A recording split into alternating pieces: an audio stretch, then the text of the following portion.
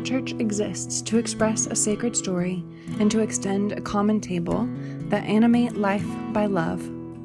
A primary expression of our sacred story is the weekly sermon. If our sermons inspire you to ponder the sacred, to consider the mystery and love of God, and to live bountifully, would you consider supporting our work? You can donate easily and securely at our website, pearlchurch.org, or follow the link in the podcast notes. Thank you for partnering with us in expressing this sacred story.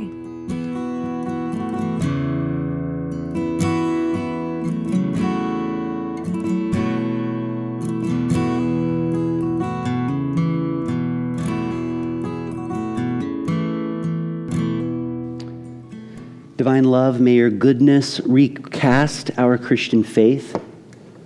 May your goodness diminish our fear, shame, guilt, and sense of duty as our hearts are filled to overflowing by your love that fills our lives with all peace.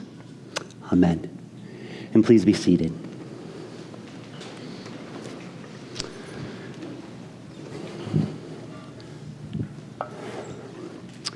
As a reminder, throughout the month of August, it's a tradition at Pearl Church for us to hear from the oversight team. The reason for this is the oversight team leads and governs our church, and it's usually all from behind the scenes. And so August is an opportunity for us to hear from our oversight team members, to just hear a little bit more about their lives and for them to share anything that is unique and particular about their heart for our community. As stated on our website, our oversight team members ensure that we're cultivating our rhythms according to our values. And the oversight team oversees our practices, bylaws, budget, and lead pastor. In our bylaws, they state that the lead pastor participates on the team, and so since I became the lead pastor back in 2006, I've had the privilege of being on the board. Now, to be clear, although I work here as the lead pastor, I'm not the leader of the oversight team, as though the oversight team is underneath me. In fact, there's no leader of the oversight team because we work together as a team. We serve together, talk together, make decisions together, and do our best to love this church together. 2 weeks ago, we heard from Rachel. She shared about her heart for love casting out all fear. Last week. 2 weeks ago, we heard from Linda. She shared about her heart for harmony. Next week, Carrie is going to share about her heart for belonging here at Pearl. And then finally, Constantina will wrap up the sharing in 2 weeks when he talks about relationship. And as a member of the oversight team today, I'm going to share a little bit about me and a little bit about my heart for Pearl Church. For those of you who don't know me, my name is Mike Roth. I helped to start Pearl Church with a small group of 6 other people back in August of 2001. So, just this month, Pearl Church turned 21 years old. It's an old church. Pearl can drink. We can now have wine at all 3 stations. No. My lifelong partner, Jen, and I married back in June of 97. We recently celebrated 25 years of marriage together. We have 3 teenage children now. Asher is 17. I actually met Jen on my 17th birthday, so that's kind of a mind bender that Asher is 17. Thank goodness he didn't meet any partners on his birthday. Phoebe is 15, and Miles is now 13. Their entire lives have been lived out within this faith community. I remember when they were little and we passed through downtown Portland and we went by a couple just really gorgeous churches, and they pointed at those buildings and they said, "What are those?" And we said, "Well, those are churches." And they seriously thought we were joking. "That doesn't look like church. Where's the pizza?" Which isn't a bad way to think about church. If you've grown up your whole life going to EcoTrust, this is a very different kind of church experience. When we first started Pearl, I enjoyed being the associate pastor. I thought that eventually I would leave Pearl and become a family therapist. That was kind of the direction that I thought I was going to go. And then life happened, right, as it does, and I found my heart deeply connected here. At the time, I was wrapping up seminary, and I got the itch to dive deep into theology. And I thought, well, perhaps down the road I might split my time. I would pastor here part-time, and I would teach in a seminary part-time, and I thought that might be very life-giving for me, and so that's the direction that I was heading in. And so after I finished seminary, I went to a school in Massachusetts and received a Doctor of Ministry degree, exploring the rhetorical function of biblical genres. And then I went to a school in London and received a PhD exploring the meaning-making of biblical literary figures. And that might sound horrifying, but for me it was a deep joy. Eventually, as I had gone through all of that education, over my decade of postgraduate education, I found myself grieving the Christian faith that I had grown up in. I started to realize, because of my education, but also because of our Christian life together here, that what I had grown up in wasn't necessarily good. I mean, it was good for me because I was white and I was male and I was straight, so I could do anything that I wanted in a church. But I realized that it wasn't so good for people who were different from me. Eventually, I lost my faith while pastoring at Pearl, a frightening thing for a church and its board, who I will always be indebted to for encouraging me to keep studying and learning, exploring. They never asked me to resign. They said, keep going. That was a gift to me. And then eventually, in the midst of a whole bunch of spiritual deaths and tombs, I found what has become for me a truly good and ancient Christian faith that moves me deeply to this very day. And at this point in my life, I'm not interested in teaching in a seminary. I mean, I'd love to teach, but there are only 3 seminaries in Portland, and they're all conservative institutions.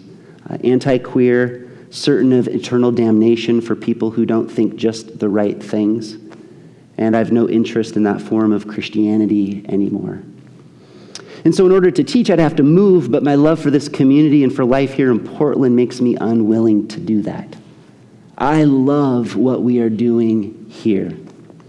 It's my dream for our life together to be an alternative, thoughtful, and subversive Christian community for good in this precious world.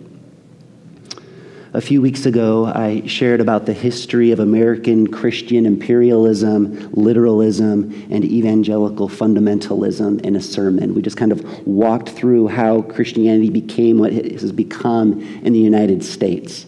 Following that sermon, I met with a few newcomers and I learned more about Pearl Offering, and a guest asked a question, which, if I were to summarize, he was wondering why I was so against American Christianity. Like, why are you so against it? And I've thought about that quite a bit. I've just sat on it. In the mornings I go for walks, I'll think about it. In the evening when there's a quiet moment, I've found myself returning to that question. And to be clear, I'm not against American Christianity. In fact, there are Christian movements and groups and individuals throughout our country who are doing good in the name of Jesus. And so I'm not against all forms of Christianity in our country. That being said, I'd like to share a few stories.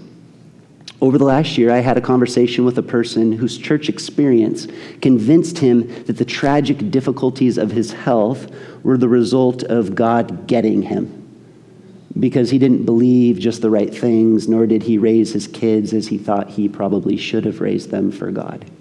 So now very sick, struggling, believing that God made him sick.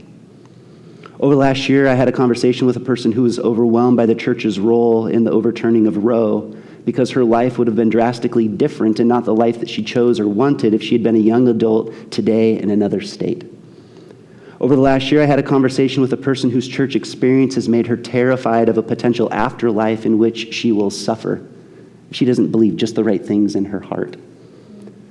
Over the last year, I had a conversation with a queer couple who deeply worries that one day their life together may not be recognized or honored, very much influenced by the conservative church in our country. Over the last year, I had a conversation with a person whose constitution as a person, as a highly sensitive person, was severely harmed by violent storytelling about God when she was a child. I'm just scratching the surface here. But to be clear, I am against Christianity that makes sick people think that God is getting them. I'm against that. I'm against women not being able to make choices for themselves. I'm against the lack of coherence between a loving God and a vengeful, wrathful God. I can't hold those two things together. I'm against queer people not thinking that they can make a life together with the person of their choosing. I'm against fear as a medium for encouraging a person's life in God. I'm against those things. And at times I want to speak clearly and honestly and even allow myself to show some emotion in regard to violence that's being done in God's name in our country and in our city and in local churches around Portland. But here's the thing. Rather than centering my energy on being mad or on raging, I want to pour all my energy into cultivating a nonviolent community of faith that embodies the love of God in the name of Jesus. That's what I want to help nurture here at Pearl with my life. And I want to proactively extend Pearl's work out into the world because this world and its people need that which Jesus talked about in Matthew chapter 11, which is an easy yoke and lightened burdens. Isn't that beautiful? It's not easy to be human, is it? It's a lot of weight to be a human in the world. And the way of Jesus was meant from the very beginning to encourage human flourishing. And that's what I want to be a part of. Over the last year, the board asked me to think about what I love and don't love about my job. It was a really caring question for the board to ask me. They encouraged me to think about what fills me and moves me, and so after some time I shared with them that my real passion is to speak and to teach and to write about nonviolent Christian faith that nourishes human flourishing. That's what I love. That's what moves me. And honestly, that's when I feel that Pearl is getting my very best. The problem with this, of course, is that we're not a large church. And so being the only full-time pastor, I have many other responsibilities, such as managing our fiscal budget and working out contracts with EcoTrust and managing our staff and recruiting and supporting volunteers and creating spreadsheets and schedules and policies and considering how operational and organizational flow can improve Pearl as an organization. And I know from the bottom of my heart that this work is important. It is. It's what helps keep the whole thing going. It's what makes Pearl a place that people can find accessible and get plugged in and find ministries to connect to and people to love on them. And so for the last 20-ish years, I've been as faithful as I can be with all of that. But if I'm being honest, that work kills me. It makes my heart shrivel. And depending on the season, there are weeks where I've put in all of my hours and I still need to write a sermon, which breaks my heart because that's the creative work that I feel called to do with my life. And I want to give you my best when you spend time coming here to hear something that moves you and makes you think and maybe even does the mysterious work of causing your heart to open up just a little bit more. And so we talked about all of this as a board, and the board said, well, let's talk to Dan, our treasurer, about the possibility of another full-time pastor. And while Dan crunches numbers, you put together like a job description of everything that you want to hand off. Now, this is the greatest thing ever. Just imagine your job and imagine your employer saying, okay, everything that you don't like about your job, make that into a job description for someone else. Whew! So I was just writing, and everything I wrote, I was like, oh, that would be amazing. Oh, that would be amazing. Oh, so I just went through the whole thing. And then the board said, well, let's start with the staff that we have. And so Pastor Ben has worked at Pearl part-time for a few years now. And so we passed it on to Ben and asked him to look it over and consider working at Pearl full-time. And then in a couple weeks, come meet with the board and we'll talk about it. So Ben looked it over. A couple weeks later, he comes to the board. We are all sitting around a table. He's got the job description in front of him. And he's asked, well, what do you think about this potential work at Pearl? And he held it up and he said, this is my dream job. And who doesn't believe in miracles? That was such a good moment. Now, of course, this decision comes with risk. Right, to do this, we've increased our budget. We'll need Pearl to grow. We'll need those who call Pearl home to keep giving or to begin giving if this is going to work long term. But at least at this point, I don't feel afraid of the risk. I don't. I believe that this decision has been made in love. Love for me to follow my passions. Love for Ben. Many of you don't know this. For the last few years, as Ben has worked part-time at Pearl, he's also worked a full-time job. And so he would work like 7, 8 to 3 or 4, and then he'd do Pearl from 3 or 4 to 8 or 9, and that was his life for a few weeks. And now he gets to just be a pastor. So I believe it's loving for Ben, and I think it's love for this church that will receive its pastors best because our gifts and skills align more deeply with the work that we're doing here. So I'm hopeful that this is good for all of us. Pearl is an interesting church. Many people find Pearl as a last-ditch effort to continue on in Christian faith. Often several reasons. One, the notion of eternal damnation no longer makes sense. Others find Pearl because reading the Bible as inerrant or infallible has become too problematic. Others find Pearl because LGBTQ rights have become so important that attending a non-affirming church is no longer an option. Others find Pearl like parents who are looking for nonviolent pedagogy for their kids to grow up in God.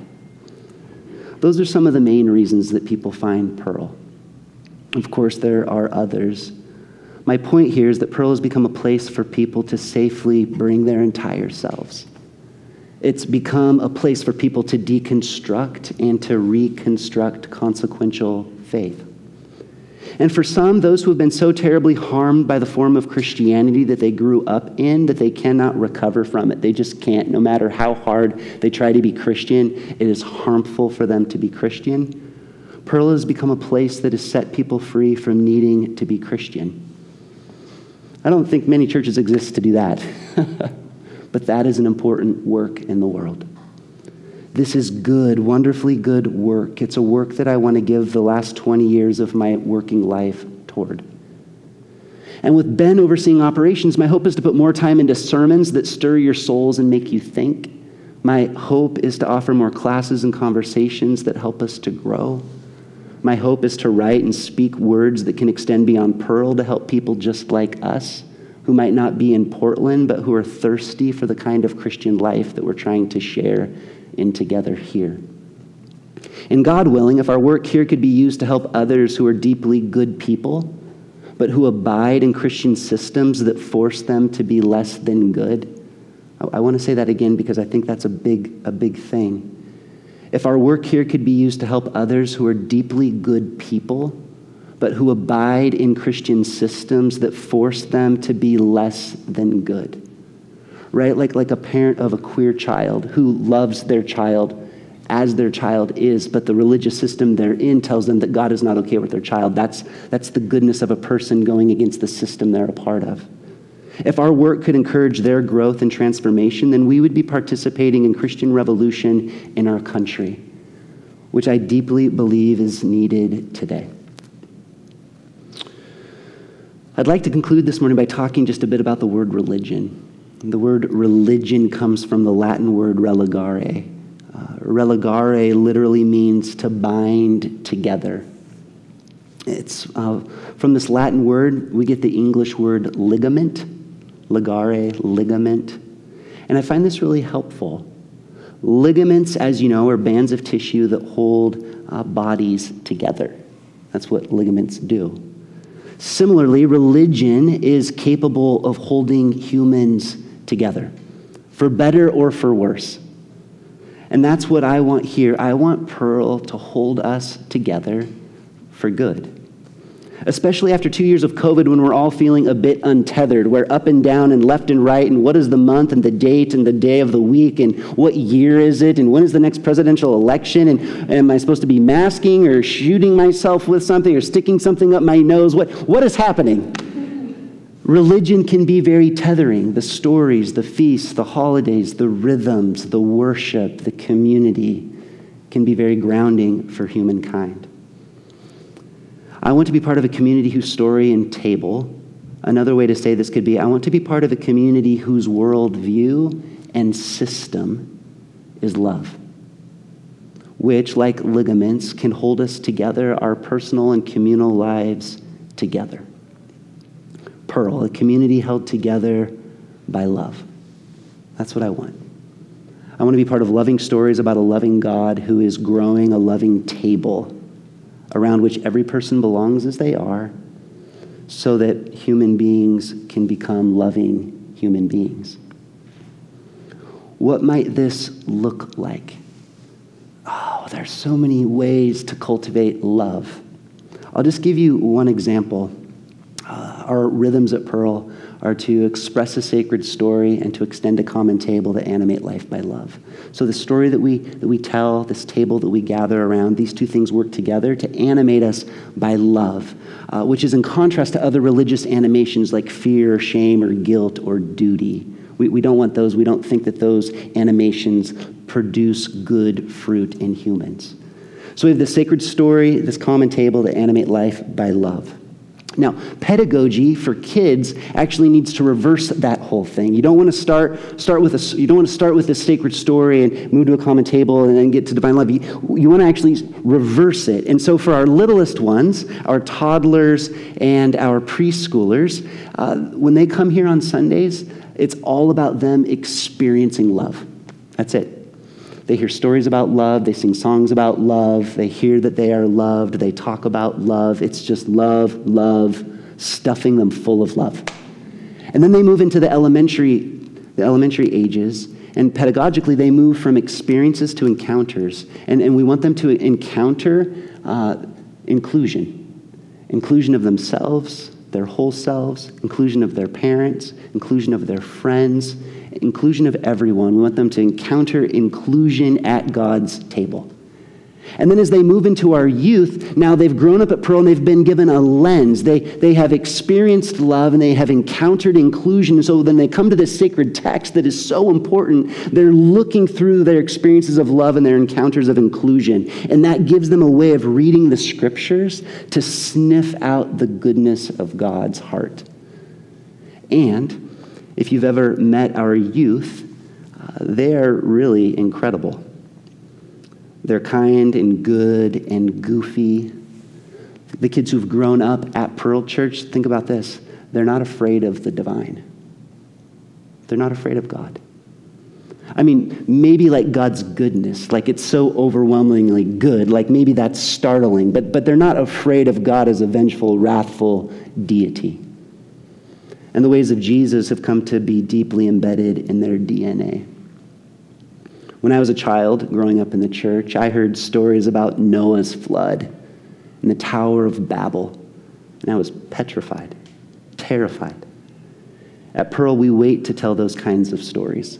We focus on Jesus' stories of love. From the earliest years of our kids, they sit around in a circle while the volunteer coordinators, Heather and Drew, and you wonderful volunteers, pass around a red heart pillow. Our children are all sitting in a circle, and they get the pillow, and they hug it, and they're told week after week after week, God loves you very much. Jesus loves you very much. And then the heart pillow gets passed to the next child, and to the next child, and to the next child, and around the circle it goes week after week after week.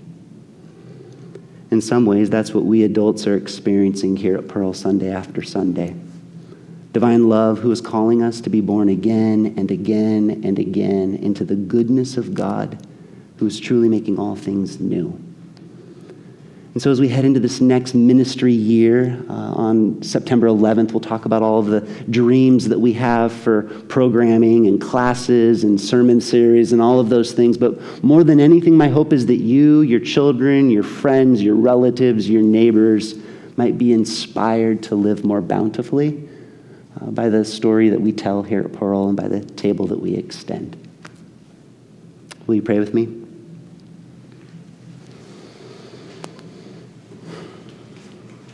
Divine love, may your goodness recast our Christian faith. May your goodness diminish our fear and shame and guilt and sense of duty as our hearts are filled to overflowing by your love that holds us and animates us for good.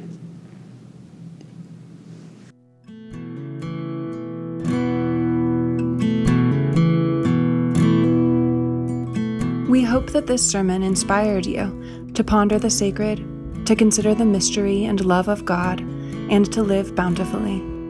If you don't already support our work, will you begin today? You can donate easily and securely at our website, pearlchurch.org, or follow the link in the podcast notes. Thank you for partnering with us in expressing this sacred story.